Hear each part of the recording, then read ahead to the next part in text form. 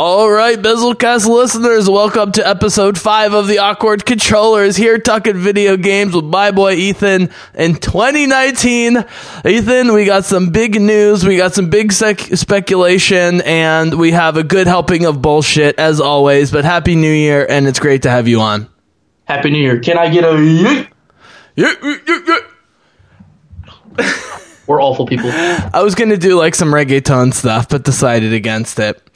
It would have been better than what I did. So Ethan, companies, video game companies, TV companies, movie companies have to report box office, but TV and video games are notoriously close to the vest about giving away numbers. And so we need to talk about the smackdown that occurred over 2018 and culminated at the end of the year. However, I would like to start with what we are playing lately, and then we'll jump into the state of the console market, and then we're going to talk about some of the games of the year, and then talk about some of the games coming up. Like, hopefully, Kojima's game. God, help us. Does that sound like a good plan overall? Am I missing something? I mean, your plans, Jesse, they're a little... No, I'm kidding. Let's do this, yeah. Okay. What have you been playing lately? Destiny 2. Well, How many hours? How many hours? This past week or two? No, total hours on Destiny 2. Oh, give me a second. This is going to be horrifying. It's still above. Should I leave the keyboard in or should I leave it out? Whatever you want. Okay. This is a real site, by the way. Time wasted on Destiny. Oh, yeah, I've been using my clickety-clack keyboard, but use it sparingly. So, any of you out there who actually play Destiny of any variety, you can actually go to the site called Wasted. How many hours, Ethan? How many hours? Ethan's just putting it off because he's humiliated. 1955. Or very proud. Listen, Battle.net tags are hard to tell. How many hours, Ethan? I'm trying. It's trying to tell me right now. Okay. Why don't I go while you are doing nothing? Okay. So on PC for Destiny 2 alone, I have 1,117 hours and 22 minutes. Oh my god. That is not including the 851 hours on Xbox Destiny 1 that I have. The thing is, you play so much percentage of your time in it that if you spread it out over a few years, it's not as bad as it sounds. Oh, and it's even better. I'm in the top 2% of playtime. Mm-hmm. I can tell you that, too. Well, can I talk about what I've been playing? Go for it. You know, but let me introduce it. So, you know that I love Horizon. I put 120 hours in, the initial one, and then my PlayStation crashed, and I lost all my shit. But it was a blessing in disguise. But everyone told me I would love The Witcher from all angles, and that Horizon stole a ton of shit from The Witcher, and just the lore, and, you know, by one of the best fantasy writers on the planet, and blah, blah, blah, blah. And I don't know why I put up a stink. I thought Geralt was going to be much different than what Geralt is. Geralt's a true superhero, which I wasn't expecting, on top of everything else. So, dude, I have put in 120 Horizon plus 100 Horizon on my second time through, and I am now at 139 and a half hours on the fucking Witcher 3, and I am marveling and enjoying every monster den and every secret treasure. I'm totally hooked. Is this what Skyrim feels like when it's hitting? Is this the feeling? Yeah, that's the feeling of what Skyrim was all those years ago. Is that feeling. But The Witcher does not have massive underground caverns. It does have them, but they're not super complicated. But there's so many of them. Mm-hmm. And he literally slices people and monsters diagonally. So, like, from the shoulder to the waist at a 45-degree angle. Yep. And no mercy. No mercy, but he doesn't torture. He ends their life as quick as possible, like the Punisher, which I'm very excited for the new Punisher season. But Punisher kills a lot of bad guys, but he does not torture ever. Another sign of a heroic character. And I have to say, Geralt in battle is the least janky part of the game. Running around like trying to stand on a bridge and move slowly with him is like suicide half the time, because he'll just run off the bridge because it's so hard to control moving him slowly. But when you're in battle and you're bouncing left, right, up, down, hitting all the enemies, you know, putting your shields up, you know, spinning, you know, throwing down. I mean, I absolutely love, I believe it's called the Yrden, Yrden, which is basically like a catch-all buff circle that you throw down that prevents wraiths from disappearing, that stuns a lot of characters, that increases your attack rate, and then you can put an extended glyph down of the same spell, which just shoots lightning bolts at anyone who gets close to you while you're just destroying people. It's amazing. The problem, dude, is the DLC is not nearly as interesting as I was hoping, and there's numerous giant quests that are completely broken, and I've researched it online. They just have never fixed it. It's whatever. It's frustrating, but it's not the main quest. But the bad guys in the DLC are like Dark Souls bad guys. And the final bad guys in the main game were a little Dark Soulsy, but you could still figure it out. But the sort of mathematics and logistics you have to do to beat some of the DLC bad guys is really, really, really annoying. But the main game story was amazing. The enchantresses, it's almost a feminist work from this Polish, you know, medieval fantasy writer. It's unbelievable. I absolutely love it. I'm having a great time. I'm trying to do Dragon Age Inquisition. I'm trying to do some JRPGs. But it's hard for me not to keep going back to it because, like Horizon, the combat is thrilling in a totally different way. And the side missions are way more interesting than Horizon and very varied across the board. So I know you haven't finished it, but I would highly recommend giving Witcher 3 another shot, even though it's a little buggy. Sorry for that long rant. Go ahead. Yeah, I just wanted to echo like what you're saying. A lot of the experience I had with the game was very similar. Like, not the bug wise, at least not that I could tell. But again, we're playing. No, the bugs all in the DLC. The bugs are all in the DLC, and it's been this way since 2015 on release. Okay. So if I get around to that, the first 100 hours of the main campaign is mostly spotless. Yeah. But as far as like the game itself, like, oh my goodness, the side quests are just from as someone who has played all of the big open world games in recent years, with the exception of Horizon, like the side quests are they feel really endearing and exciting to be a part of. Part of the quest in those side quests and the stories. Particularly my favorite one, which is the one where you go into the old woman's hut in the beginning of the game and you help her get her lost pan. Right. Like normally that type of stuff just doesn't stick with you, but that's such a unique They sell the style. minor story so well. It's great. But dude, I'm through 4.5 Witcher books over the last few weeks. I got the audiobooks. Peter Kenny, who reads them, who reads a lot of sci-fi, is so good. He even like sings the tunes, like the Dandelion songs and stuff. I don't know where they come up with the melodies, but he sings it beautifully. By the way, it's Dandelion, and I don't understand two things. Why does The Witcher have an American cowboy accent in the game when he should have a sort of rural English accent or European accent? Well, that's not a big deal. But why call him Dandelion when the spelling and in the books it's clearly Dandelion? It doesn't matter because actually Dandelion describes him better, and so it's kind of hilarious. And I love that Geralt's best friend is like the dude. He's like a total stoner but womanizing fuck up. But he's so real, and he's very smart, and he's very poetic.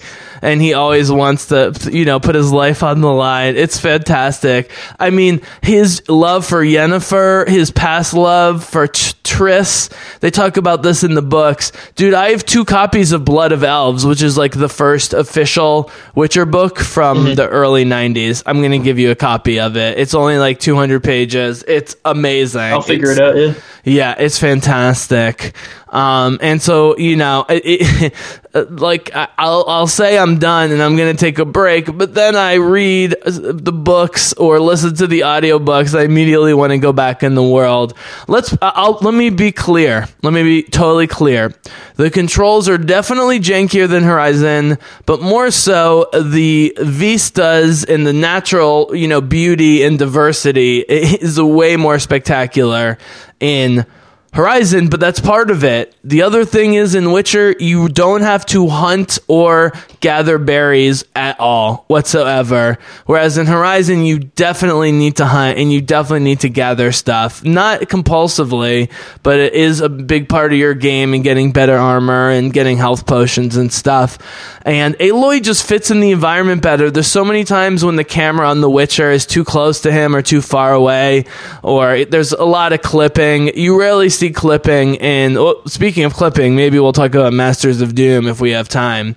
But there's very little clipping in Horizon. I think ultimately the Horizon combat system just allows for more creativity because, let's be honest, Geralt has a sword and 5 signs, that can kind of do different things, and some potions, but, that's basically it. Like, Aloy has a ton of options at her disposal.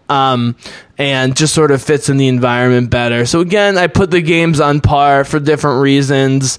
But dude, it should be said, and then we'll move on, that The Witcher continues to be like a top 10 seller, especially on the computer, year after year. Mm-hmm. Which is weird for a Polish company that started as a bootlegging, illegal replication of Western software company, and now is, totally legit doing what they're doing.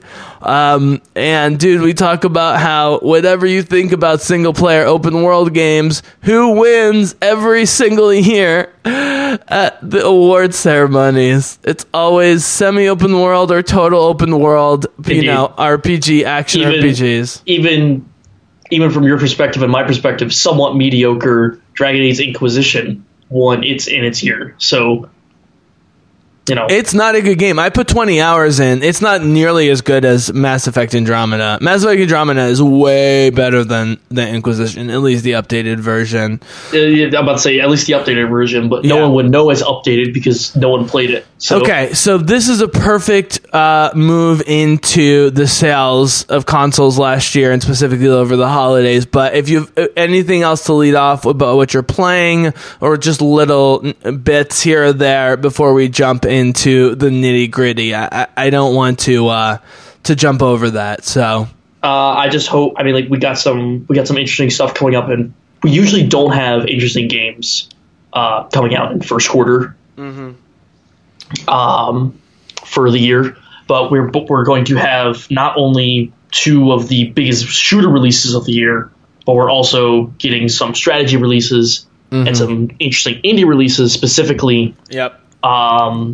Personally, with me, I'm interested to see whether the new Civ 6 expansion is worth $40. Sure. Because last year it was $30, and it did a really good upgrade, but it's still not where it should be, and I'm hoping this quote unquote $40 expansion is good enough. But we're also going to get Anthem in the Division too, so I'm interested to see where those go. Okay. The PR for both of them has been very positive so far, actually, but we never know until the game's out.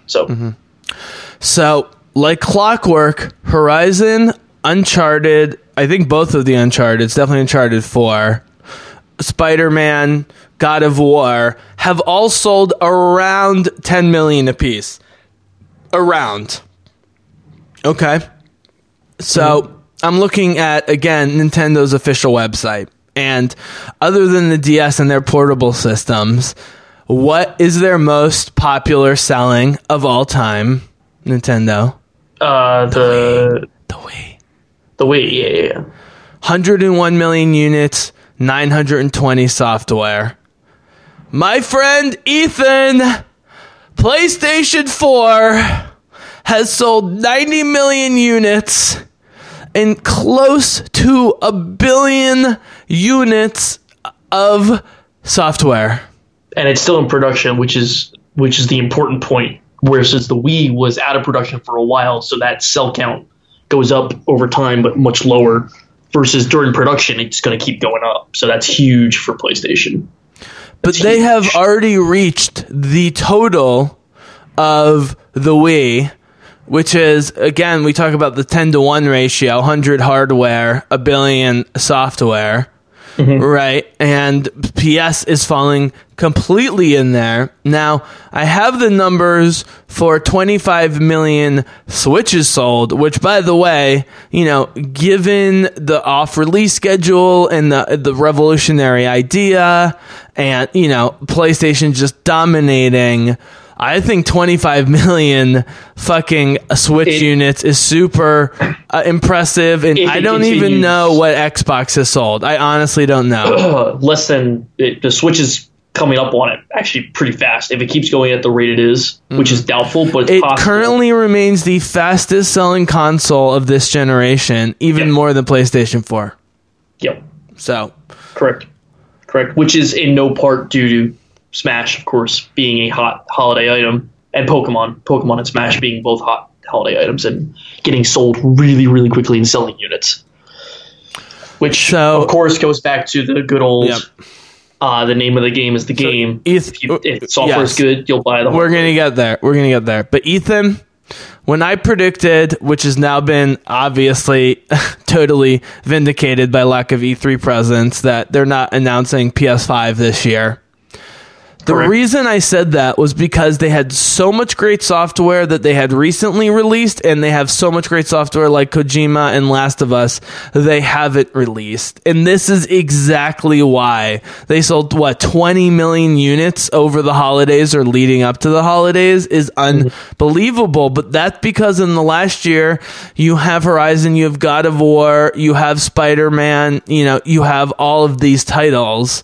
And Witcher keeps selling. The Uncharted games always sell. I know tons of people who don't have Uncharted 4 have the remastered 1 through 3. You know what I mean? Like, Uncharted just sells like a motherfucker.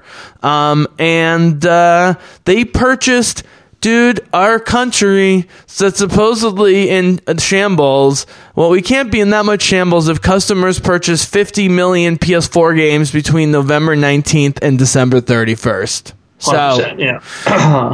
It's just like there is. However,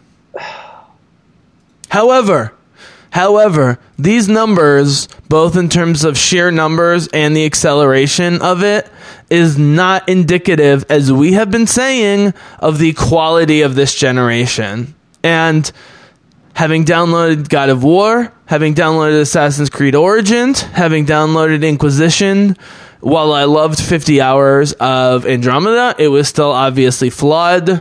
My difficulty getting into a lot of these games, and the only games that I've really been devoted to and addicted to are Witcher 3, which was very early release in the schedule. By the way, Witcher 3 was initially a last generation title, and thank God CD Projekt Red put it off. Yep. And Horizon Zero Dawn obviously is spectacular. I'm sure I would love Spider-Man. I just don't like Spider-Man. I saw Spider-Verse, by the way, and it was beautiful, but I'm just not into Spider-Man, and I've literally lived in New York and been to all those places, so it doesn't really interest me that much. But maybe I'll go back to God of War. I have no interest in Red Dead Redemption. I'm not into Metal Gear Solid, man, but I'm willing to give Kojima a chance on like a horror military thing, for sure. I talk on my podcast, we haven't really talked about this. I find horror movies and television so hard to watch. I'm such a pussy that I get my horror through video games, like the Dead Space games. I can't Resistance. The Dead Space and Resistance and BioShock games, you know what I mean? Like, that's in Quake. Quake is the scariest. Quake 3, Quake 4, oh my god, so scary. So I love that. Obviously, I'm excited about Last of Us 2. I know Ashley Johnson is working around the clock because she's supposed to be on Critical Role,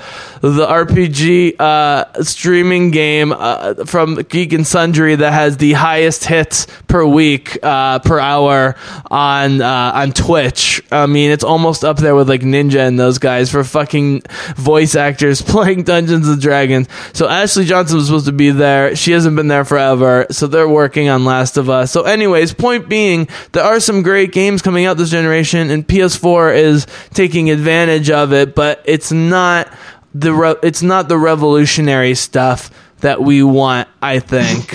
And so I actually understand your devotion to Destiny 2 more and more, because you know what you're getting and you can focus your energies on expectations that you know are there. Does that make sense? Yeah, exactly. And more or less what's interesting about my situation is I can, like when I was saying I have over 1,000 hours in just the PC version of just Destiny 2, right? Yep.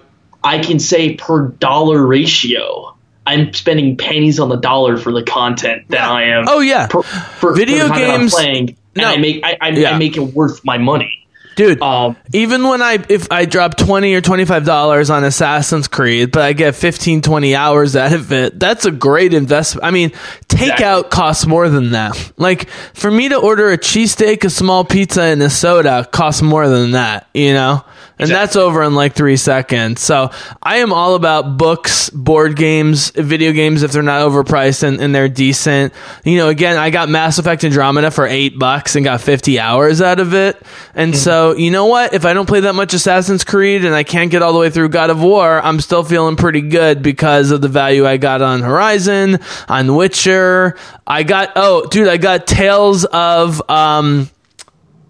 It's an anime game. Tales of Berseria. No, what the fuck's it called? Tales of Berseria or Berseria. Yeah, I got Tales of Berseria JRPG. I've heard good things. It's an interesting series from what I understand. I'm excited. Also, I do want to get Ni no Kuni 2 and Dragon Quest 11, but we'll talk about that later. I think you should finish Persona 5, but okay. That's not happening. That's not happening. It's way too gothy teeny for me. Sure. Again, though, if I had a Switch and could play it on the Switch, it'd be different. Well, supposedly it's going to happen. Mm-hmm. But who knows? That hasn't been announced yet. Can I throw something at you? Sure. Okay, so... It's hard to throw things through a monitor, but good luck with that. Are you old enough that you remember having a big box 4x3 television that wasn't a widescreen growing up? Yes. Okay. I according to my parents, I watched Toy Story so much the cassette tape broke. Okay, so you've experienced VHS and big boxy television. Okay. Yes. So the big jump was in 2003 when shows like The Wire, Battlestar Galactica, and a number of others, comedies, Curb Your Enthusiasm, all switched from old school non-widescreen to widescreen, even though a lot of people didn't have widescreen. They said, fuck it, we're going to film it like a movie. And then a lot of success. And then, the last 10 years, the comic book movies, Star Wars movies, all these movies making a big comeback. But really the talent, from the directors to the writers to the actual talent, is on television now, not in film, for example. So my question is, we've talked about that the PS4 basically is the greatest console experience you can have when you combine the controller, the response. Oh, by the way, I finally ordered a new controller, my X button, after pounding on it for 1,000 hours. I need a new one, but I got it on eBay for $30, which is great, brand new. But you know what I'm saying? Like, I'm wondering again if it's going to shift to the I want more, so maybe computers or more peripherals, or I want less and thus the Switch. Yeah, how have things like Diablo been running on the Switch? From what I hear, fantastic. Can you play World of Warcraft on the Switch? Do I? Or no, can one? No, not yet. Not yet. I'm assuming it might at some point.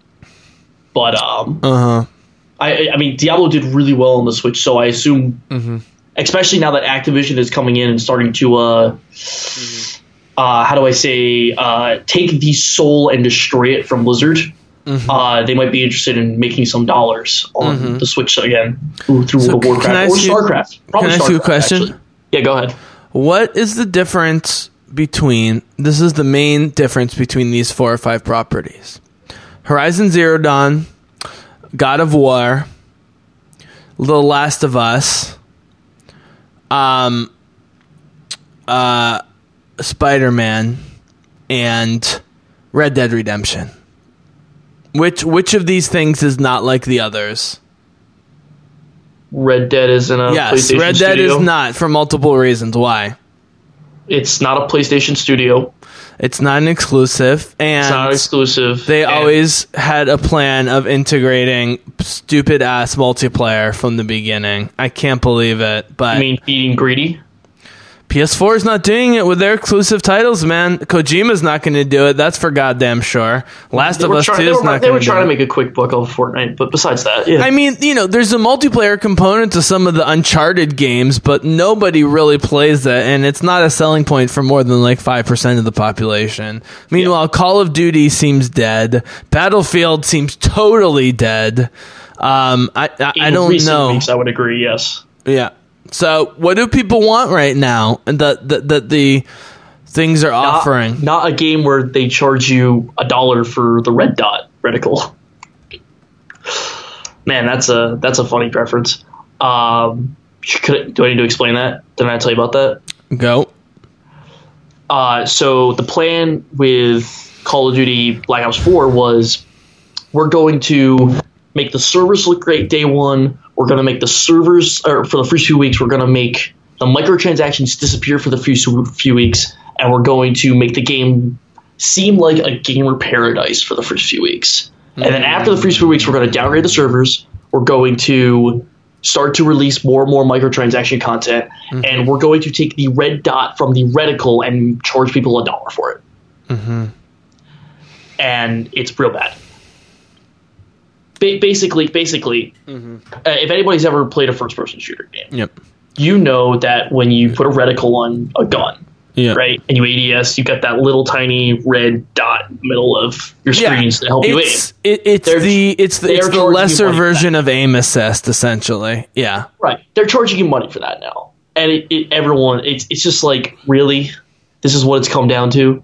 You're charging me $1. Well, and here's the thing. $10 for each of the Witcher's DLC, even with the broken side missions. The main missions aren't broken, and there's a bazillion secondary, tertiary Witcher hunts, etc. Right. that come along with it. So I can't be that mad because I have the best swords. I have the best equipment.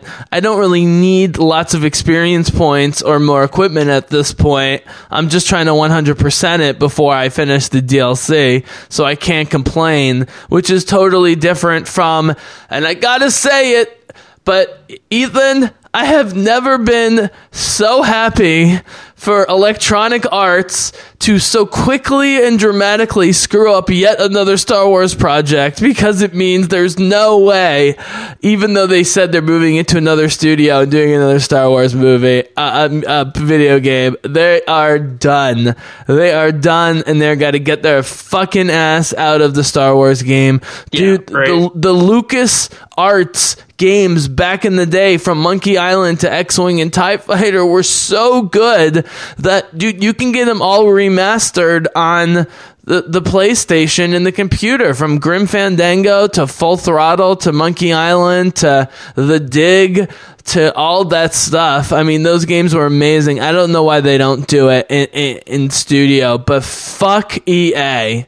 And fuck EA. I saw a meme on Twitter, and it said, games before EA got the Star Wars rights for video games. Force Awakens, and all the other good ones during the Xbox 360 and PS2 era and before, right? With Battlefront 2, the original Battlefront 2, and all that which stuff. People and love. Then after EA acquires it, Battlefront 1, Battlefront 2, and they're horrible games.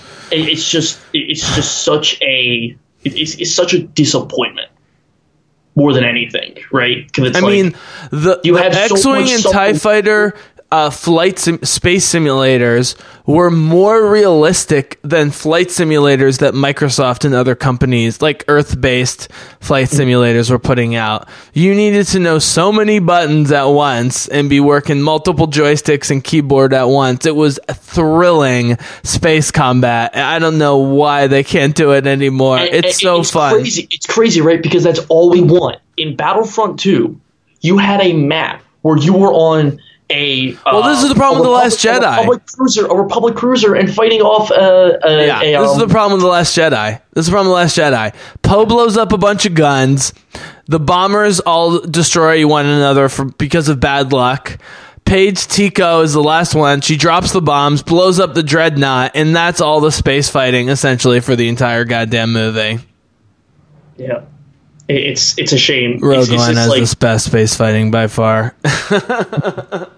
Yeah, it's pretty close. I mean, episode 6 is up there. Well, I mean, Rogue One is like, you've got the Rogue One crew on the planet, and they think they have no hope, but they're going to do everything. And all of a sudden, the Mon Cal, Radis, and like dozens of ship jump in all at once, and all of a sudden, boom, X-Wings, Y-Wings going all over the place.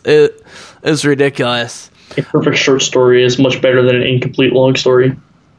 I'm actually doing a podcast with a much more serious Star Wars podcaster, much more listened to than me, but he's been on before, Paul, in a couple weeks about why hardcore fans are, some of them, a large minority, are embracing the anthology movie Solo and Rogue One more than the saga movies, and we're going to talk about why that's the case, other than just being in sort of the original time period. Because they have nothing to do with Kylo Ren.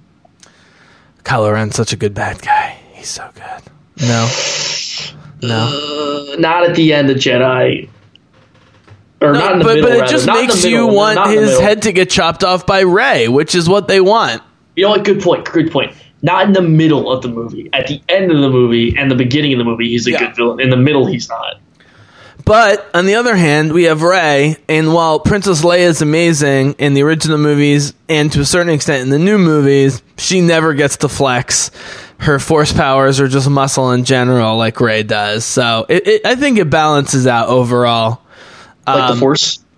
Yeah, but now that they're moving to television, they're basically saying we're only going to do a movie every 2 years, but we have all these TV shows, the Clone Wars coming back. We got the Cassian Andor Rogue One prequel. We got Jon Favreau's Mandalorian, which takes place after Return of the Jedi. Like, the shows are so amazing, have crazy talent.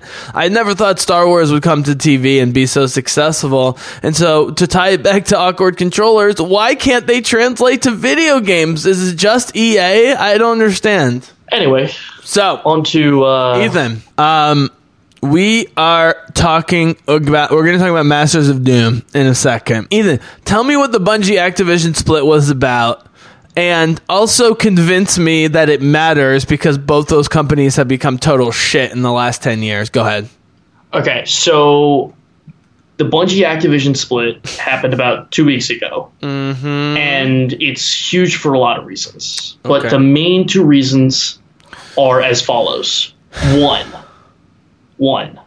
Bungie keeps its full rights to the Destiny IP, meaning that the game itself will be fully in the developer's hands rather than a publisher's who is rushing it out and keeping some creative control over the game rather than letting the developer make their game and let the artist do the art. The other reason is because Bungie is now the largest, if not the second largest, independent studio in the world. And it is the largest studio in the world that does not implement crunch in their workforce. That's why it's huge. And on top of that, they received a while back, they received $100 million from a Chinese company called NetEase as an investment, rather than just here's money, go make us a video game. Can you go one step deeper and kind of parse what you just said? Because you dropped a lot of information with not a lot of words, so I'm not sure people totally got it. I know I'm not sure I did. Okay, sure. So the start of that was Like, break it down piece by piece. So back when Bungie split from Microsoft. No, go back.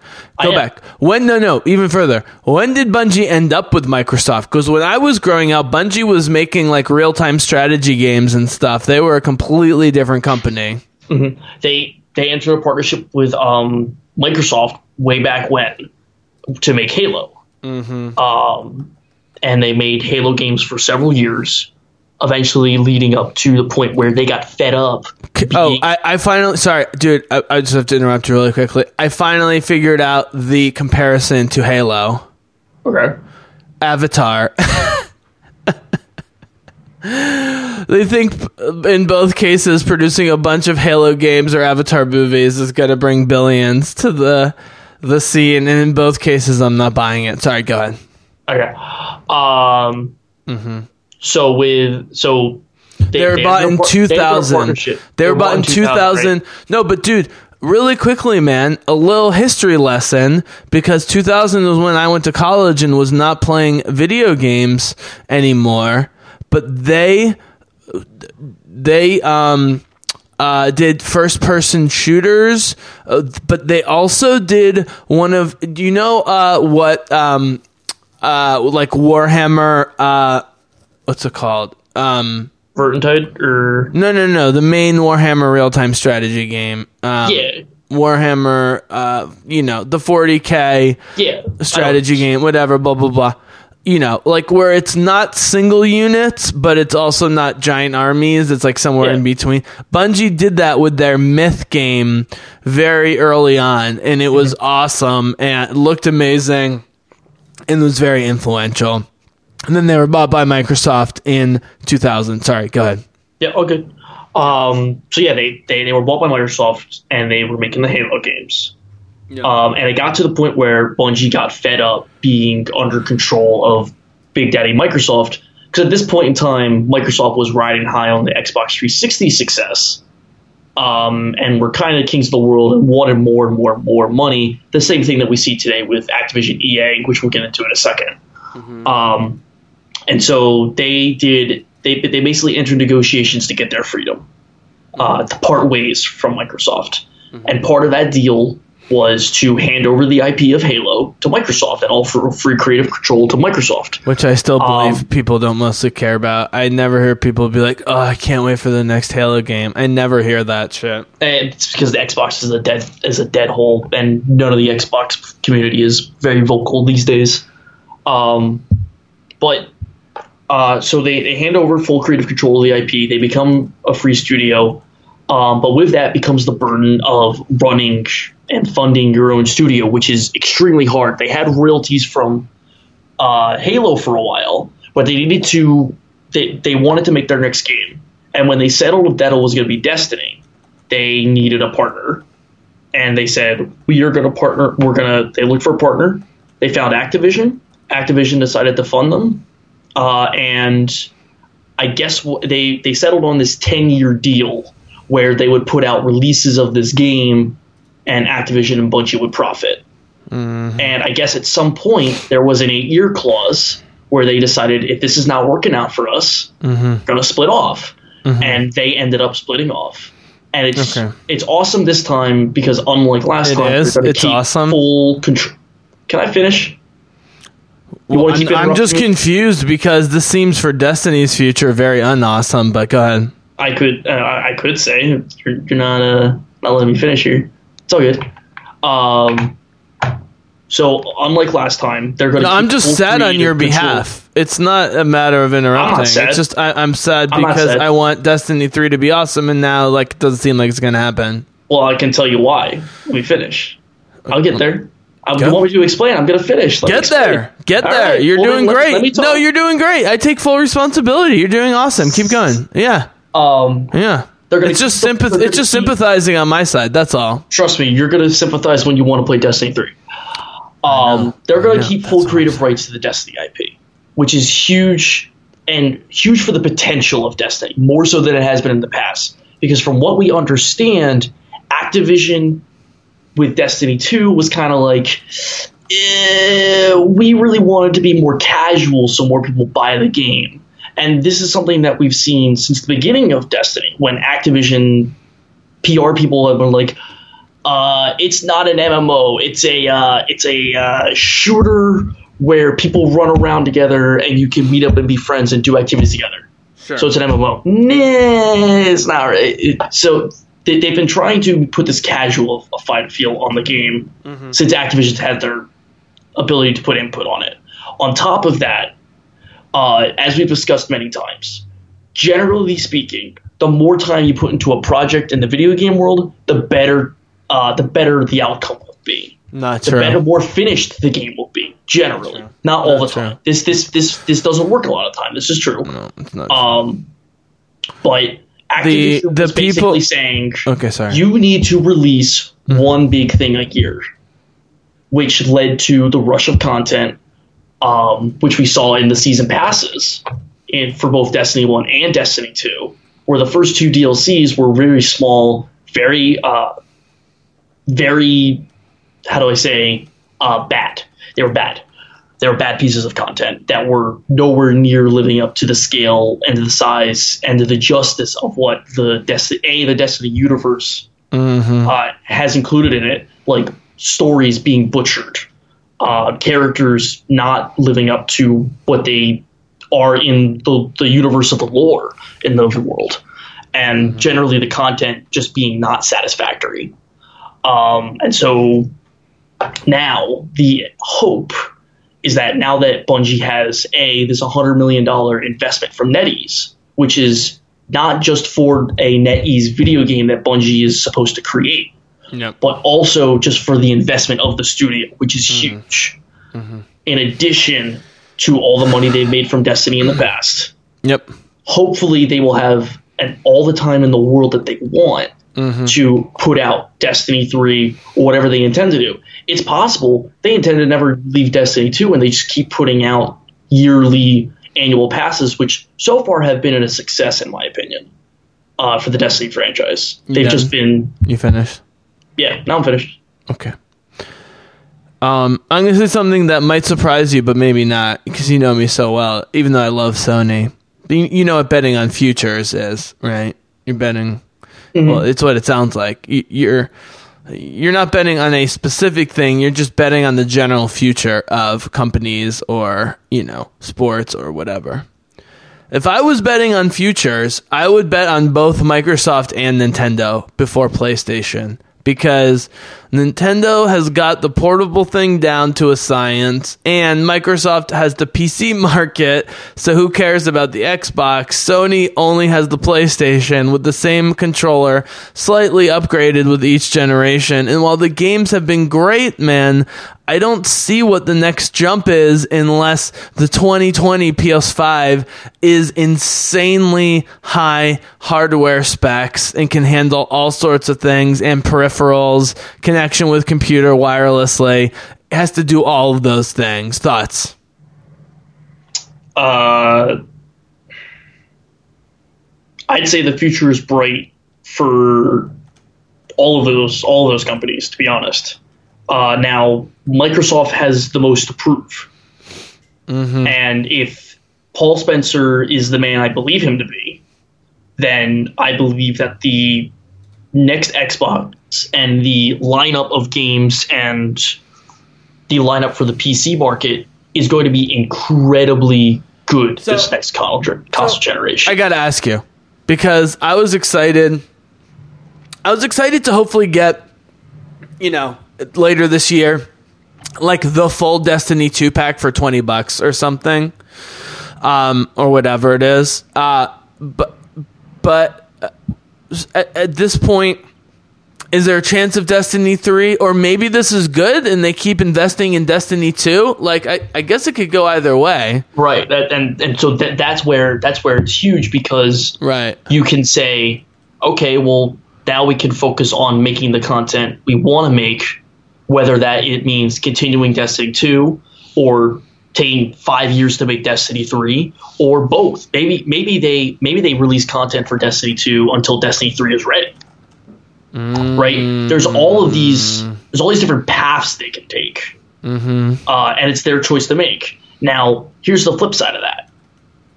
Activision had PR, shipment, publishing, not public relations, advertising. Like, they had all of these things under control, and Activision was sheltering them from the realities of what it means to be publishing a game in the modern day world. Now, will Bungie have the ability to put out that sort of thing? I don't know. Who knows? We haven't seen it yet. So, the last Activision released Bungie product will be in August or so, or like June, July, somewhere around that time. And so after that point, the next piece of content will be on Bungie. And that's when we're going to have to turn and look and say, okay, guys, did you figure it out? Or do you need some more time? Or are you going to go bankrupt? I mean, look, because of you being my friend and how happy Destiny makes you, every time I see a headline from Schreier or Alana Pierce about their getting back into their obsession with Destiny, it makes me happy because I know it makes you happy that it's still really good. So that is awesome. However, you know, your defense of things like Sea of Thieves, it still does not make sense. Fine, it's good, just like No Man's Sky is supposedly good, but it's not selling Uncharted, Horizon, God of War, etc. money. Wait. Maybe not Sea of Thieves and. Well, can I finish? No Man's Sky, but I let you finish ultimately, even though you interrupted. Go ahead. Let me finish. Go ahead. Which is, you have never embraced Sony, and I know it's not an irrational hatred because you're a Nintendo guy, and because you're a computer guy, the Xbox makes more sense, or just computer games or whatever. So, Ethan, we need to keep revisiting this. We've talked about how the PlayStation 4 DualShock controller is the ultimate, probably best handheld console controller that we're ever going to get. So where do we go from here hardware-wise? Let's assume it's a big jump in terms of the console hardware and software. But when we talk about peripherals and stuff like that, so when you play Destiny, you're playing with keyboard and mouse. Yes. So are you playing against people who are using console controllers? Absolutely. We can. And you destroy them, I assume. Not all the time. Really? No. So some people have really mastered that. No, I mean, like the game was built for controller. Yeah. So, and there's definitely advantage to playing with keyboard and mouse. Absolutely. Yeah. But there's some people who are just better than me. Controller also gets a hefty aim assist. So Red Dead Redemption wins, right? Not game of the year, no. God of War won the Game of the Year, but Red Dead won a bunch of awards. Yeah, they split 50-50, which is pretty interesting, actually. Yeah. So let's say So let's say God of War is 55% best Game of the Year, 45% whatever. Just put a stupid number on it. So what does Red Dead Redemption have in common with Dragon Age Inquisition, other than being an open world with arguably way too much manual labor to do? Well, the hype was there so long ago that the hype train carried all the way, and I'm not convinced. Like, the same people who say they like extremely dark, disturbing, like torture porn, borderline movies and so forth, I'm not buying it. I think people are just trying to be, up with the times, and, this is supposed to be the best game, and it's dark and it's complicated, and I need to rub my balls, like it's so detailed or whatever. I'm not buying it, man. Now, I never played through much of Red Dead 1, so I'm probably not the guy to talk to about this. But from what you understand from Red Dead 2, this seems... let's put it this way. This seems more like an Inquisition situation than a Breath of the Wild or Uncharted or Witcher 3 situation. Thoughts? In terms of generally across the board, even people who don't get into the hype, Witcher 3, Uncharted, and Zelda are loved across the board. Yeah. Right? I mean... Yeah. Definitely. I mean, without a question. I mean, Witcher has definitely more so for CD Projekt Red as a studio. Why do you think Witcher was ever popular, and why do you think it remains popular? The books, as I keep saying, are like so much better in some ways than Tolkien because they're hilarious and they're accessible and they're funny. It's dark, but it's like kind of very funny and clever, and it's a mix of fairy tale and high fantasy and European history. It's excellent. So the lore is all there. But I'm curious as to why something as bizarre with all the crazy names and places in The Witcher 3 that it could sustain itself so much. Witcher 3 after Skyrim was the next experience, right? For open world games, it just was. It set the bar for open world games because of its great story, its great open world, and its beautiful graphics, especially in comparison to Skyrim, which 4 years later was now dated. Well, dude, I appreciate you not pointing out the obvious, so I'll do it about myself, which is, I've played dozens of hours more of... Now, I have gone through Horizon twice, but my Witcher playthrough, which is still long from done, is longer than either of my Horizon playthroughs, and those were a year apart. So, there's something to that, you know? Even with a bit of a janky interface, a clumsy inventory system, and things that would be better on the computer and so forth, the storytelling is just so great, and the combat is just bloody and glorious. So I think that's part of it, but do you know what I mean? Like, I think it's like, you know how in Mass Effect you supposedly can choose to be like good or bad with your, dialogue choices? Sure. Yeah. Ultimately, you can't be a horrible bad guy. It's not really an option. And in Zero Dawn, they make it even less of an option. You maybe have 12 real dialogue choices. It may lead to someone getting killed that shouldn't, or vice versa. But ultimately, Aloy is a real good guy who helps people for no particular reason because she's been an outcast. You know what I mean?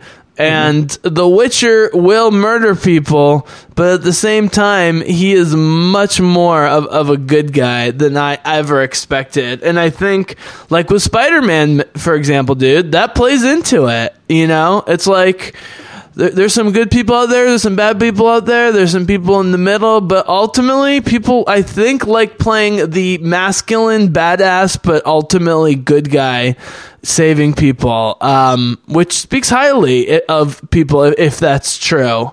And that was the big sell for me with Geralt, was that he, kind of acknowledges that the female enchantresses in his life are much smarter and more capable than him. And he's the bravest, the ballsiest, and has the closest relationship with basically the Messiah figure, Ciri, who's like part elf, part human, basically supposed to be the Messiah. And they have a great father-daughter relationship. So that kind of fits into the God of War thing, right, man? I think the God of War father-son story, with all the talk of Me Too and toxic masculinity, if you want to be perfectly honest, played into that, and I'm actually okay with it. Yeah.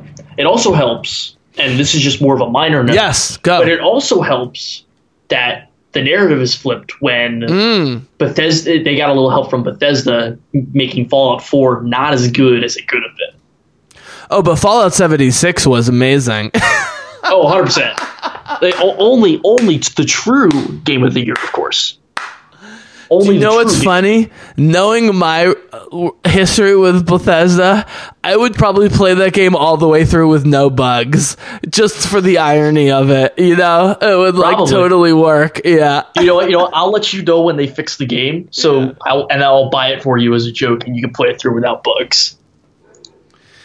And then you get your wish fulfilled. All right, dude. We're going to end on Masters of Doom here, but we might have a couple more topics. So I'm going to throw it to you here before we get there, or maybe we don't.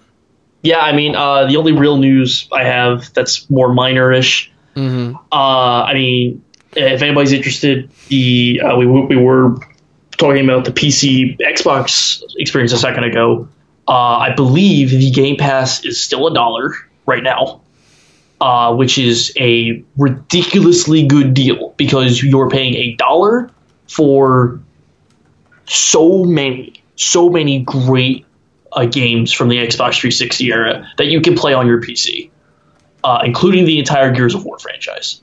So I highly recommend that if you're interested in any of the Xbox 360 games, picking them up, feeling them out. The new Forza game, if you're interested in racing at all, that's available through the Game Pass. If you wanted to try out Sea of Thieves, that's available through the Game Pass. So if you want to try out any of that for $1, go try that out.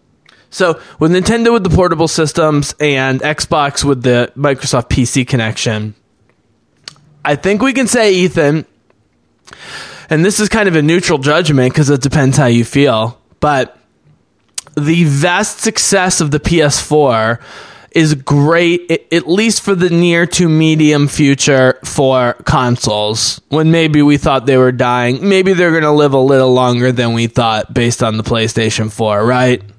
Yeah. I got a white controller. I'm really excited about it. Ooh, you better keep that thing clean. I don't give those things dirty up real fast. Yeah, I use like what I clean my glasses with. I just do a little scrub. Yeah, that's fine. That's fine. Just watch the sides of the watch the plastic seams. Well, I actually like the notion that I can see it getting dirty, so that I'm forced to clean it. Yeah. Okay. You know, it's like when you wear a black undershirt for 6 days and you're like, shit, I've been wearing this black undershirt for 6 days. Yep. So do you want to go to Masters of Doom? Let's see. Was there one more thing? You want to take a break real quick? Oh, that's right. No, we're good. I thought you wanted to take a break. Nah, I'll be fine. Okay. During CES, we got wind of... Oh, we can talk about CES if you want to talk about CES, but... Yeah, at least not really a ton cool stuff. Mm-hmm. So at CES we got some pretty cool announcements actually. Rolling TVs, which are TVs that have like a dock, kind of like the Switch, and they roll back into the dock, like they fold down into it. And they have two modes where you have all the way out or you have partially out. And on a little strip, it displays like time and weather and all that fun stuff. Mm-hmm. It's high end stuff. It's not really anything like necessary, but it's pretty cool. And if you wanted to like display stuff behind the TV, you would do that. It's just kind of a dumb aesthetic thing. Mm-hmm. More important news: yes. LG made a Keurig for beer. I'm not great. Kidding. You can. I'm all about beer. You can pump in your fake K cup. Yep. You can have it brew for 2 weeks, and then boom, you get your brewski. You're the guy. You're not going to drink, and then when you get a little older, you're going to drink like scotch and like high end port. You know, like smoky red wine and like super classy. Am I gonna go stroke my beard at the same time and stand by the fireplace menacingly? No, you're just going to sit there and hold court and talk to people, you know, because that's badass, and I'm too much of a pussy to drink that stuff. So, Ethan, and then one more quick announcement. It does relate to video games. Okay, do you want to go first? Go ahead. I just want it relates to CES, and it's done. And then Paul Spencer, Xbox guy, came out during the AMD session and said, "Hey guys, I'm Paul Spencer. I work for Xbox," and then walked off stage, which basically means the next Xbox is going to have AMD processors in it, which is not a big surprise because that's how consoles are made these days because AMD is cheaper. Mm-hmm. But it would have been interesting to have him come out at the Intel booth because that would mean that Xbox was really going to step up the game and be like, hey, we're spending money on our console, and it's going to be really powerful. So Ethan, that would have been interesting. But the name of the game is the game. And who's got the games? Who's got them? Sony, right? Sony's got all the games. Which is why I believe he's got games lined up for the next console. But who knows? I don't know. That's just my speculation. Why are you not tempted to play all of the award-winning third-person games? This is not an accusation. Well, hold on. this is not an accusation. This is an actual question. I mean, all the Uncharted games are spectacular. The Witcher games, The Last of Us, etc. Like, what is it about them that just doesn't tempt you? It tempts me, but I'm not tempted enough to go just spend money on them. Partially because I still have games. But what is it about Persona 5 that's so much more interesting than Joel and Ellie, Nathan Drake, Aloy, the God of War, etc., etc., etc.? It's anime, and I played it at the time that Destiny 2 didn't have any content. By the way, are you watching Genlock? Yes, I will be. Will you be? I'm a huge fan of Ruby, and they made Ruby. Yeah, so. And it's Michael B. Jordan and David Tennant. It's like an amazing voice guy. So do you have a subscription? I do. I can send it to you. Can I? Well, or we can watch it together. It would be super fun. Yeah, sure. Once a few episodes come out, would you be down? Yeah, absolutely. I thought it looked amazing. It was like the perfect blend of Voltron, Pacific Rim, Transformers, but also Ghost in the Shell. Super shaky camera, very dark. I was extremely impressed by the trailer. Yeah, and as someone who watched the Ruby series get darker over time, I can tell you, like, trust me, that darkness it will be there. Yep. That's awesome. All right, Bizzlecast listeners, we are going to end on a favorite topic of mine, which is one of my favorite books, Masters of Doom, with the audiobook read by the amazing Will Wheaton. He's one of the best audiobook readers because he's so intense and enthusiastic and loves the history of both board games and video games, just gaming in general, computers. He's such a nerd. And I grew up with Wolfenstein and Doom and Quake. And dude, as you know, a lot of my snobbiness about computers versus consoles comes because the mid to late 90s, computers were so far ahead of consoles in terms of power. You know, I mean, GoldenEye in 1999 looked way worse than, Quake 1 or 2 years earlier, basically, right? Now, it had gameplay reasons why it was successful, but ultimately, Doom and Quake, especially Quake, was extremely impressive. Quake 3 Arena was arguably like Battle Royale, decades before we had Battle Royale, and so forth. So, as a youngin', but as someone who knows about that time period with those crazy motherfuckers who ran id Software and invented... But yeah, first of all, they recreated Super Mario 3 by watching it and recoding it, so which is an unbelievable amount of intelligence on its own. And they tried to sell to Nintendo that they'd license a computer. Nintendo said, maybe that was a good idea. But their coding skills were second to none, and they just didn't give a fuck. So what did you get out of Masters of Doom as someone who didn't live through that, but is familiar with the history a little bit? Just give me one or two things that you got out of it. Yeah, I mean, it was really cool to see and listen to, especially after listening to Console Wars. Yes. Kind of the PC side of that whole era. Even as far as like in both books, like obviously they ignored Sega and Nintendo with what they were doing. Yeah, exactly. Yep. Not only did they ignore them, but you also hear like you hear the hearing with Senator Lieberman from before. Right, they got blamed for the massacres in the country. Yeah, right, exactly. And so it's like you hear all this and like you listen back on it and you're like, wait a second. Yep. Haven't I heard all this before? Yep. Oh yeah, that's right. Yep. They're still trying to do it now, and it's still not. Yep. It's still it's such a misconception. But that's besides the point. Mm-hmm.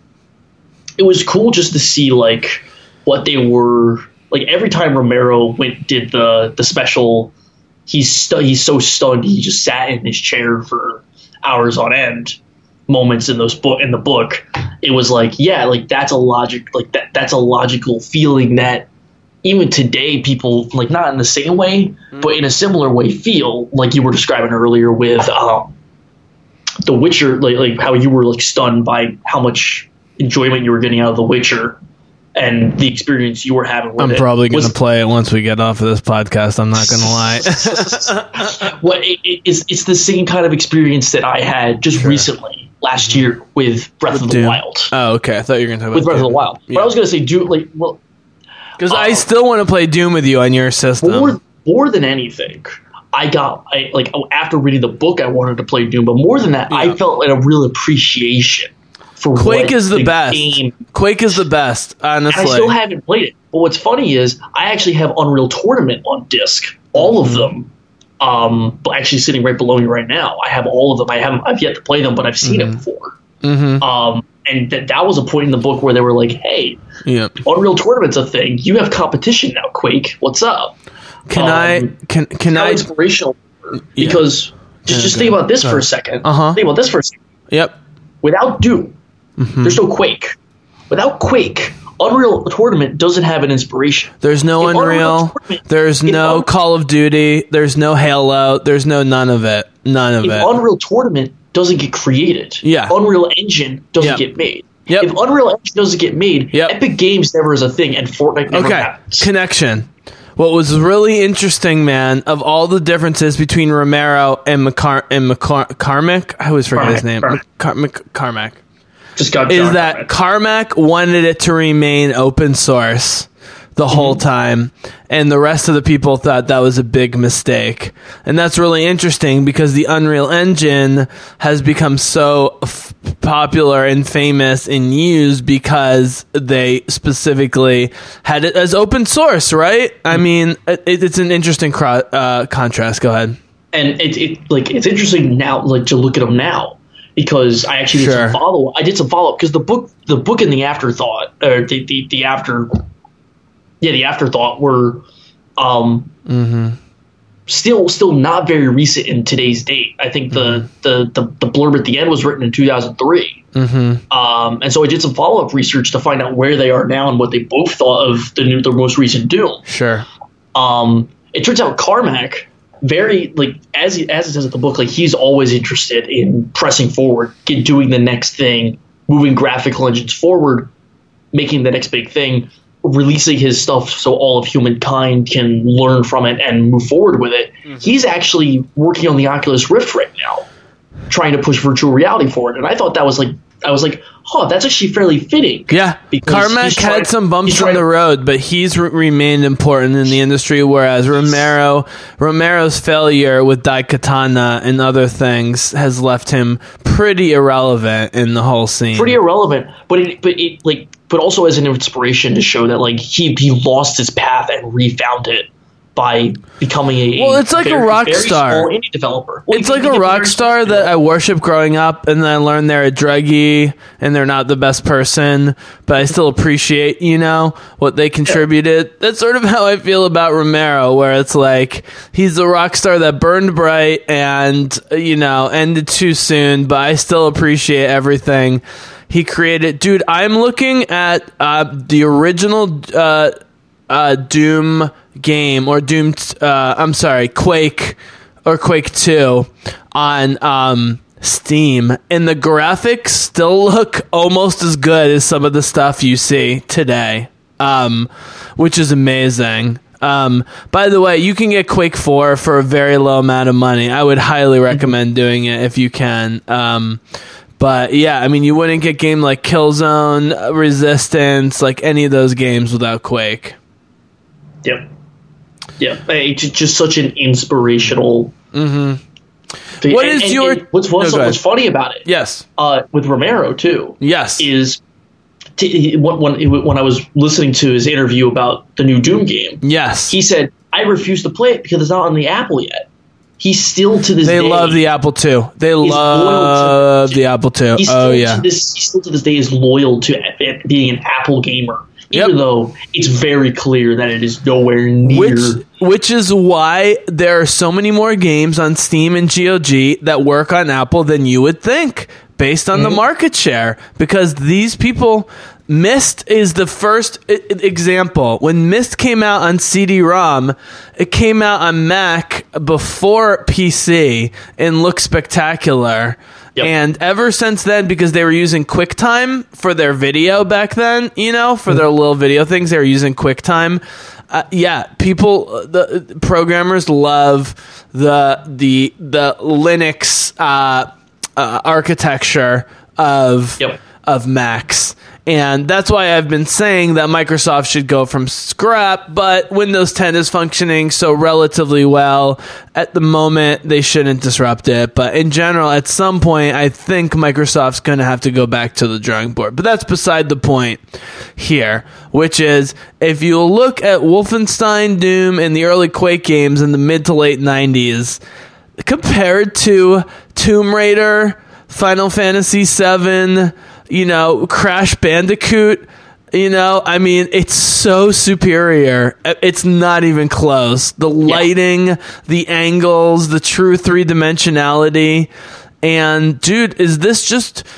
do you think the hesitation for buying gaming computers today is sort of a holdover from the 90s and early 2000s when you really had to drop $2,000 to $2,500, but now you can spend $800 to $1,200 on a big laptop and have a great gaming rig, but people just aren't quite there yet to play these sorts of games?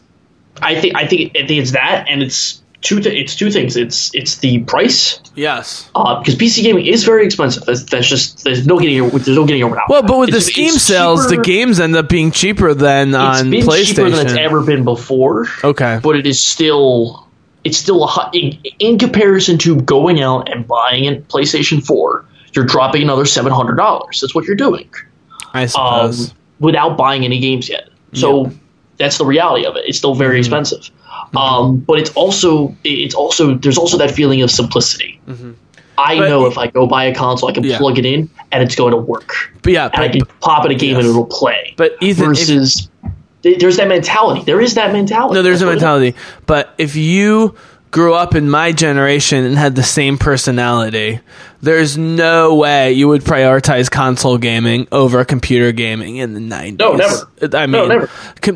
From space simulations to the amazing third-person shooters to StarCraft to Warcraft to Civilization. I mean, right? I mean, it would be easy to get a Nintendo for $200, but there was no way you wouldn't try and get a computer rig, right, to play these games. Yeah, right. And that's what people were doing. They were literally going out and buying the next biggest computer solely because Quake was on it, solely because Quake 2 was on it. Well, I bought better. I upgraded my computer to play Wing Commander 4, I believe, was the main impetus with Mark Hamill. God bless him. Because those space sims with all the ships and the capital ships were it's like Battlestar Galactica. It's very demanding on the thing. But you sort of missed the golden years when it wasn't that you had a game like Witcher, which was on console, but would look better on computers. Literally 80% of the good games were just on computer. Yeah. And you know what I mean? And I think that really obviously came across. So let me ask you a couple specifics. Should who's the president of Nintendo that they tried to contact? I forgot his name. It wasn't Miyamoto. No, not Miyamoto. The actual president. Anyways. No, I'm trying to think of his name. Yeah. Okay, if you could go back in time and moderate that, would you advise Nintendo to let them port Mario Brothers to the computer? Using hindsight or not using hindsight? No, definitely using hindsight, yeah. Tough one. No. Okay. No, I agree with you. I would say the Switch no. would never got made. The Switch would never been made. And also hindsight, without it, they wouldn't have run so quickly to Wolfenstein and then to Doom and Quake. So it worked out great for everybody. Their whole sort of acting like teenagers in their 20s, where they took over, like a party house with a pool, and they're just eating beef jerky and drinking Diet Cokes all day and so forth. Is this related to the ridiculous 100-hour weeks that Schreier and other people have been reporting with Red Dead and Naughty Dog and so forth? Yeah, what these guys went through while making Commander Keen, Doom, and Quake is just like when... Dude, Commander Keen was huge when I was a little kid. Mm-hmm. It is unimaginable in today's world to, as a AAA developer or publisher, to make your employees work like that. It's not. Which is why during the book, like when Carmack is like saying you need to work harder. Right. Wait, I've showed up for 16 hours today. You need to work more hours. Right. Well, he didn't value the thinking time that was going on in Romero's head. So, well, all the employees had. Yeah, but specifically Romero. So, dude, I have to ask, in the straight-up head-to-head battle that Carmack ended up winning, but say you had the deciding vote between the sort of intellectual and organizational master in Carmack and the just crazy artistic genius of Romero. They both suffered from splitting. Romero suffered much more because Quake 3 still ended up being pretty good ultimately, and as we talked about, Carmack's still doing a lot more these days. But from a purely ideological standpoint, you're there's the other 2 or 3 guys in the company. They have a split vote, and you got Romero with his crazy creativity on one side, and you got Carmack with his, like, Gates level logic and rationality on the other. Who do you side with? Again, with hindsight and sort of an idealized situation. I mean, the path of events wouldn't have changed because, again, if Carmack had left, so did the game at that point, right? Well, except Carmack left with the employees they had that they liked, whereas, right, as opposed to not. Right. But if Carmack walked out the door and Romero stayed, it would have been the same issue. So when you look at Neil Druckmann at Naughty Dog, and you look at Herman, I always forget his last name, at Guerrilla, and you look at the female head of Santa Monica Studios, whose name I'm blanking on, that they did the big interview with Will Wheaton a couple years ago, which is a great thing that Will got to do that. I know he was super thrilled to interview all them. They seem like the perfect balance of Carmack and Romero, and it seems like the tragedy was that they couldn't like combine bodies like Voltron style, right? Mm-hmm. They Druckmann directs the dialogue like he's Alfonso Cuarón or Martin Scorsese with The Last of Us, and so forth. But he's also the organizational head, although they do point an organizational head, but they're very aware of it. And so my question is, what do you think has been the evolution? Or let me put it this way, because that's a big question. What are some factors that have led to heads of these semi-indie studios that, for the most part, are working for, Sony or Nintendo, right? Where they have the logistical know-how, but they also have the creative know-how. You think that's just learning from the past? You think that's the demand of modern games? Like, where do you think that's coming from? Because guys like Druckmann and, some of the other people I mentioned, I mean, Miyamoto too, they get to,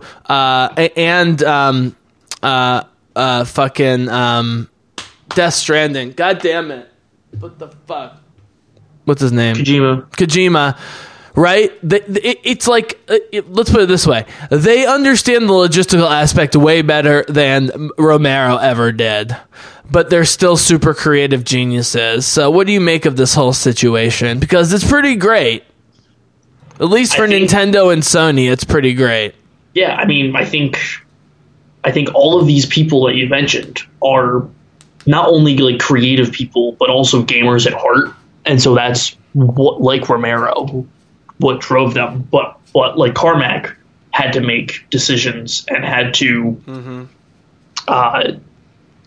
were also in charge of designing the game, and so they had to make hard choices, and they fought for what was right. And Sony saw what they thought was right. So Sony saw what Nintendo does. Sony sees what the gaming world wants. Sure. What's going to sell them products. Sure. And Sony made a smart decision, which is basically the Nintendo decision, which is release it when it's ready. Because especially with No Man's Sky and the way that released, and everybody saw how that released, and everyone said, "Wait a second, this isn't what we wanted. We were all excited for this and this and that, and and it wasn't that at all because you released it too early." Yeah. I'm going to make one last point about how the Masters of Doom guys are actually very similar to today in a good way. And I want to throw it to you for a final point on it, and then we'll wrap on like maybe some quick hits if we still have some news. I don't really know if we do, but my point is, even though Romero and Carmack both spent money on expensive cars, for the most part, it's clear that money was not driving them. There's almost no dialogue other than them just staying above water and being able to produce the games, right? They kind of trick that guy into paying them, but he tries to trick them, so it's sort of fair game, right? Yeah. But so they try and trick the guy into paying him, but it's just so they can drink Diet Cokes and eat pizza and program all weekend. They literally, oh dude, we have to say this. I know we brought this up briefly in the previous podcast.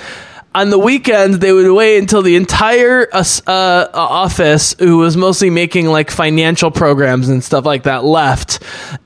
And then they used ropes and handed down the computers outside the windows for the weekend. They put them in trucks and cars, drive them out to the boathouse, program all weekend, and get there like late Sunday night and bring the computers back up. I mean, what more could, unbelievable, this devotion. But my point was just that they were not mostly driven by money, the way Bill Gates was never been really driven by money, the way Steve Jobs is horrible of a human being as Steve Jobs is. I'm the first one to admit it.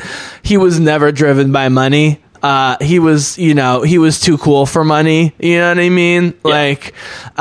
Do you agree that is a commonality among all of these designers and progressive presidents and heads, directors of these studios and so forth? Is like, the money's great, we want to be successful, but that's not what we're mostly thinking about. Yeah, I mean, for a lot of them, that is the truth. I think one of the exceptions that we clearly see today is probably Rockstar is an exception to that. But most developers, if you talk to them, are always passionate about what they're doing, which is making video games. And we see that because they show up for their crunch blocks. They show up sacrificing their family time and their lives to make video games. So yeah, it's definitely one of the most important things as a developer is to be passionate about what they're doing. Why do you think that the best open world action RPG wins every year? Because I know God of War was only partially open, but still. Yeah. But I mean, unlike in the book where there's this big narrative on the best thing is not the single player open world RPG game, right?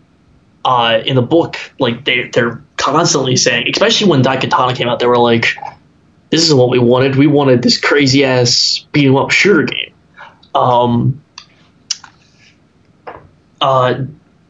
Today, like they just are some of the best experiences.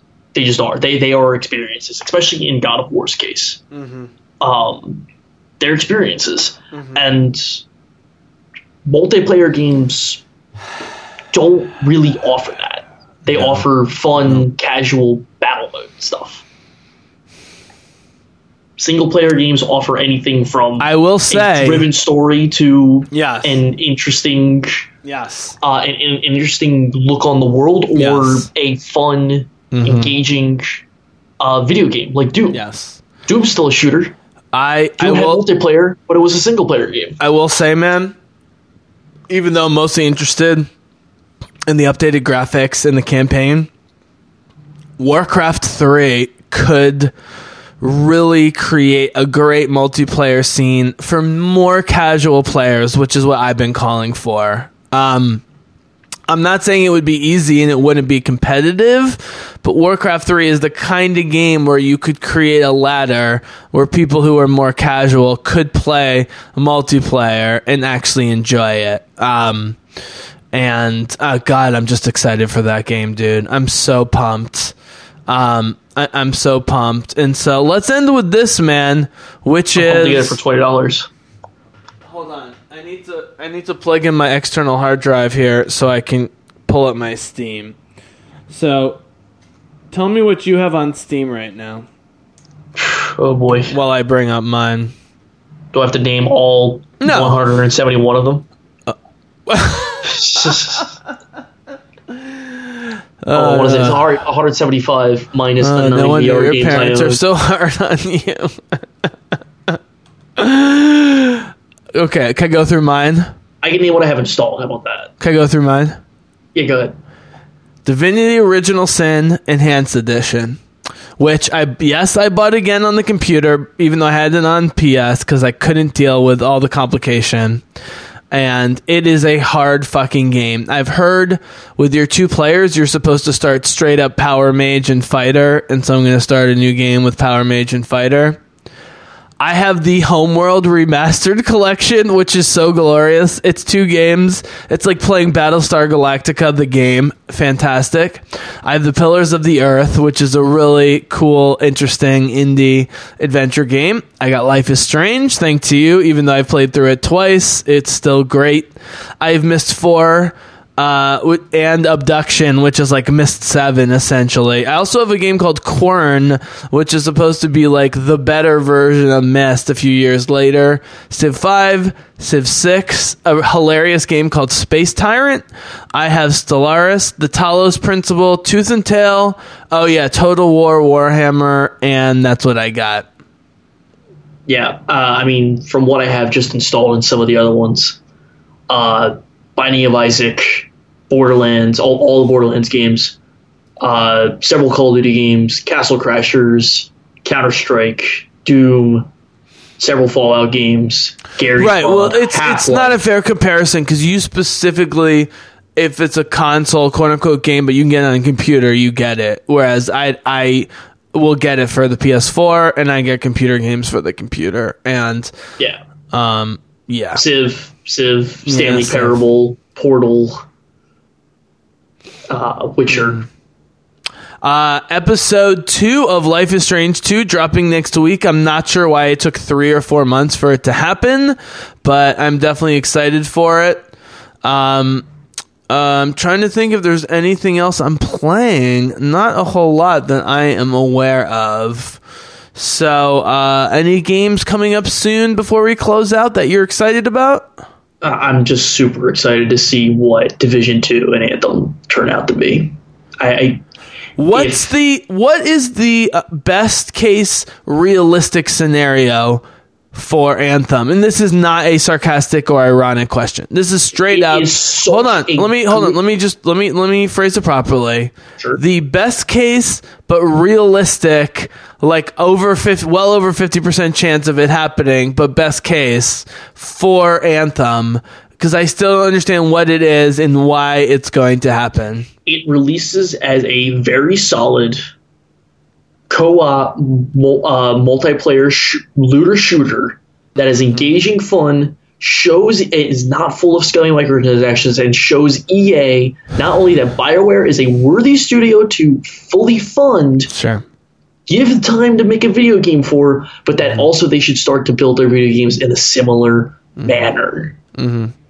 That is the best case scenario. Mm-hmm. I guarantee you one of those things, in fact, 2 of them do not. I believe you. I totally believe you. And the Metacritic score is above an 80. Let's go with that. Cool. So, there. by the way, very responsible of Nintendo to be reporting 23 million hardware units as opposed to 25 or 26, because that's the press. Not exaggerating, but taking a leap of faith. So I always appreciate Nintendo being conservative and I think more accurate, even though it'll probably jump up.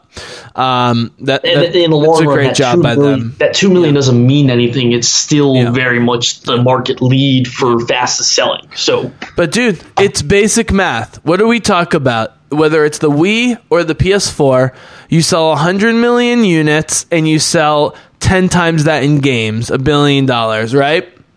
Right. How many copies has Horizon Zero Dawn sold? About 10 million. How many copies has Uncharted sold? About 10 million. How many copies has Spider-Man sold? About 10 million.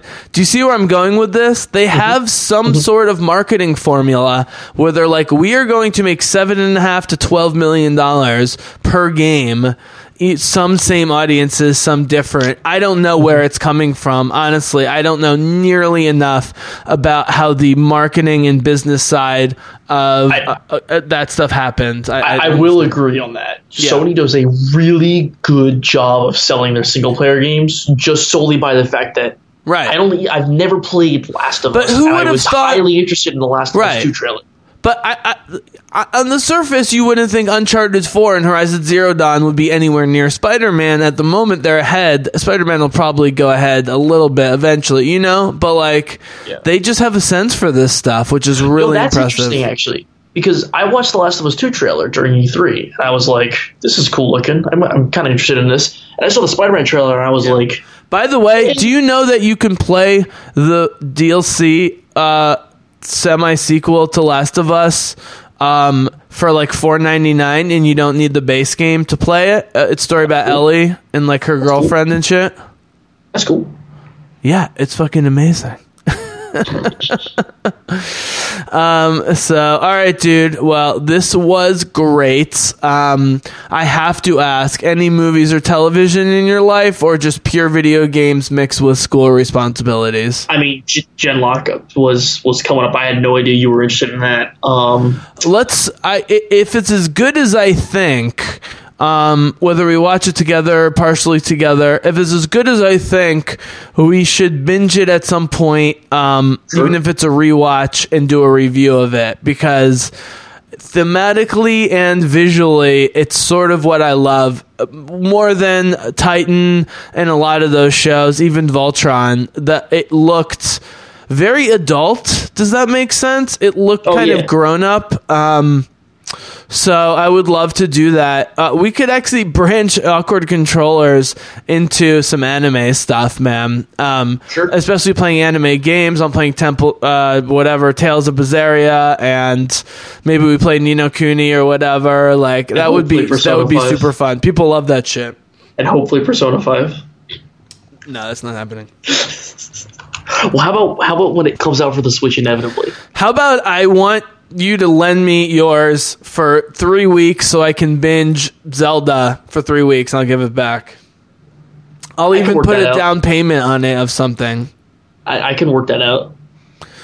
That's what I want. That's all I want. I want to just get every temple and every hill and every spell in Zelda. Here's what I'll do. I'll just hand you my case with Xenoblade Chronicles, Zelda, Doom, because why not? And a couple other games that I have on it. And it has Into the Breach on it as well, so you can play Into the Breach while you have it. Well, I have a board game I bought for $30 a couple years ago that was a very sort of fringe, super hardcore, like space exploration board game. I got it for $35. I went to Amazon today. $160, baby. Resell. So if you need some down payment or whatever, I have some objects that would do it. It's fine. Just don't. But yeah, doing The Witcher and really trying to 100% it or get close is definitely making me hunger for Zelda, because I really have trouble on the 3DS playing supposedly the best game ever. In what the fuck's it called? Fire Emblem or no, Zelda, the fucking Ocarina, yeah. I have trouble on the 3DS with that. Really? Because I'm not coming into it with the right attitude. I need your coaching. And Sure. I also need your coaching on Link to the Past because I'm really enjoying that too. But I can't help you with that at all because I've never played it. Okay, but you could help me with Ocarina. Yes. Okay. We'll chat. I'll have my people call your people. Yeah. Okay, so major we can talk about 2019 video game releases. Here we go, buddy. You ready? Go hit me with them. Okay, here we go. Yeah, I'll turn off ad blocker, you goddamn motherfucker. Go eat my Jewish dick. Okay, here we go. I thought Luigi was dead, but apparently Mario and Luigi are still together. Resident Evil 2, which I know the nerds are excited about. Oh, so many people are excited for that. Kingdom Hearts.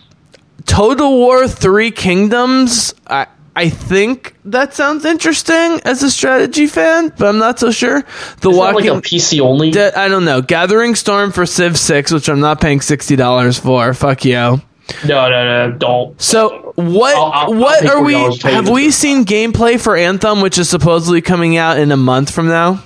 Yeah, Google it. It's everywhere. It's everywhere right now. It's closed alpha right now, and then we're getting a demo in a few Anthem weeks. game official site. 2018 Game Awards trailer, 1.5 minutes. That's it. Don't watch that one. No. Watch gameplay from the closed alpha.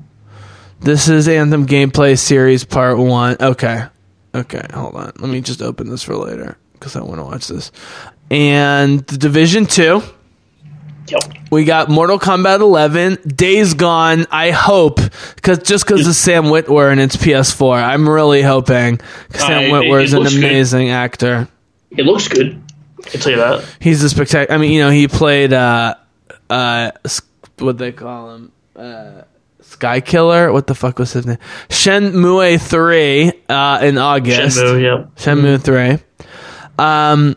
Gears 5 for later in the year. We have Psychonauts 2, which will definitely bomb. No. The thing is, Jedi.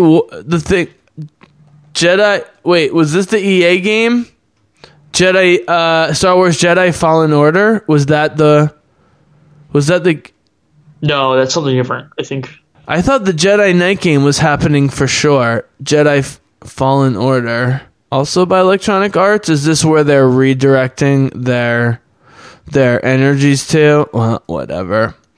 Really quickly, Wolfenstein Youngblood, Yakuza 5, New Super Mario Brothers, Super Meat Boy, a lot of stupid Marvel games, Pokemon Unlimited, Pokemon Untitled. Yeah. I know you're excited about that. Yeah. We get Mario and Luigi and Kirby and Etrian in the same month. And then some Animal of Crossing exactly what I said before. So honestly, again, not impressive compared to 2017. But if Last of Us comes out and Kojima's game comes out, right, it could get a lot more exciting. And but again, that list is very. It's all Sony. It's all Sony. Is very undefinitive with. Okay. What it could be. All right, Total War 3 Kingdoms. Recreate epic conflict across ancient China. Oh, dude, we got to get my Windows going so I can get this. This is going to be awesome. I love this shit. Okay. So great, dude. My final nerdy video game question here is, of course, what is the state of your relationship with your Switch at this point? Still love it. What have you been playing? What are you playing though when you're just hanging out playing the Switch? I mean, it just depends on what type of mood I'm in, right? So like, while I was listening to Masters of Doom, I was playing Doom on my Switch on the bus. Oh, I see. Okay. I was gonna say, like, you know how there's like we all have a default movie that we'll put on in the background when nothing's going on. I was gonna ask what the default game was, but that makes total sense. In the background, depends. So when I chip away at Xenoblade Chronicles 2 because there's so much more. You'll have to tell me 100% that game. I keep meaning to bring up that game and we don't have time, so we'll have to do that. I think we should do an RPG 2 episode because our first one was great, but it was a little awkward. I think if you and I, and hopefully if you ever get Austin back, we each choose 3 or 4, and hopefully there's some overlap, and we talk whether it's Witcher, Horizon, Zelda, etc., old school stuff, the old Final Fantasy, what makes a truly great RPG. I think is continuing to be an interesting topic for me, but I know you too with Persona and Xenoblade and Octopath, and you love this shit, so. Yep. I love it today. All right, buddy. So L_Fedorable, even though you don't wear the fedora, but you're still L_Fedorable. Indeed. And anything else you want to share with the Bizzlecast listeners? I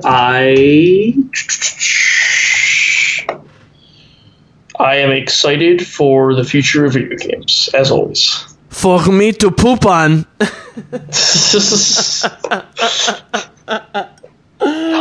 I'm super. It's not on the list that you mentioned, but Doom 2 is in there somewhere. Yeah, so we're gonna it was in there somewhere, so we'll have to research the games coming up, and we'll do that as the next podcast. But I think it was important we went back. The thing we didn't really address was Red Dead, because neither of us have really played it, but neither of us were really interested in the first one. There's nothing to talk about either. It's a good game. A lot of people like it, and that's the end of it. The Witcher is as much detail-oriented as I want in those types of games. You know, Red Dead's too far the other way. And I think Spider-Man... It's fun, and that's it. Well, I think Spider-Man beats the Arkham games only because each of the Arkham games had one thing that kind of brought them down, leading to Arkham Knight with all the car stuff, which is absolutely horrible. And nevertheless, when the Arkham games are hitting, they're totally hitting. So, that might be an interesting... Oh, dude, I want to talk to you about Dark Souls because I'm getting to the final bosses and the DLCs of The Witcher, and it's exactly like a Dark Souls boss. Like, there's 3 levels of attack. They're mixed up. If he hits you, he gets most of his health back. And when you get him down to halfway, he starts releasing wraiths on you. It's like everything has to be perfectly timed. So I could use some advice on that. So I might be hitting you up for that. So, all right. Well, Bizzlecast listeners, welcome. Thank you for tuning in to another Awkward Controllers. Thank you for tuning in to all my Daredevil podcasts with Papa Bizzle, and thank you for tuning in to all my Star Wars and other podcasts with Simi. It was an amazing year, and even though I've slowed down a little bit, it's still been great, and I really appreciate the feedback and the love. I haven't had one real asshole man on my Facebook page. I maybe had to ban one person like a year ago just out of annoyance, but for the most part, even though most of my followers are men from the middle of the country, they're super respectful. They are in support of strong female characters, etc. And so this notion that, like all men are horrible is not necessarily the case. That being said, there are a lot of horrible men. So I urge you men out there to get on the right side, which is the side of the women, because guess what? In the future, they don't really need us, Ethan. They just need our sperm. They don't need anything else. Why are you crafting the plot of a hentai right now? Why are you where are you going with this? It's not a hentai. It's just truth. I mean, for having babies, right. But you're crafting a plot of a hentai right now. It's go see Venom, and that's a plot of the hentai, which I hate, the whole Venom thing, because that looks exactly like hentai. All right, Bizzlecast listeners, thank you so much. We will see you on the next one. Ethan, thank you. May the force be with you. But for now, the Bizzlecast is out. Good day.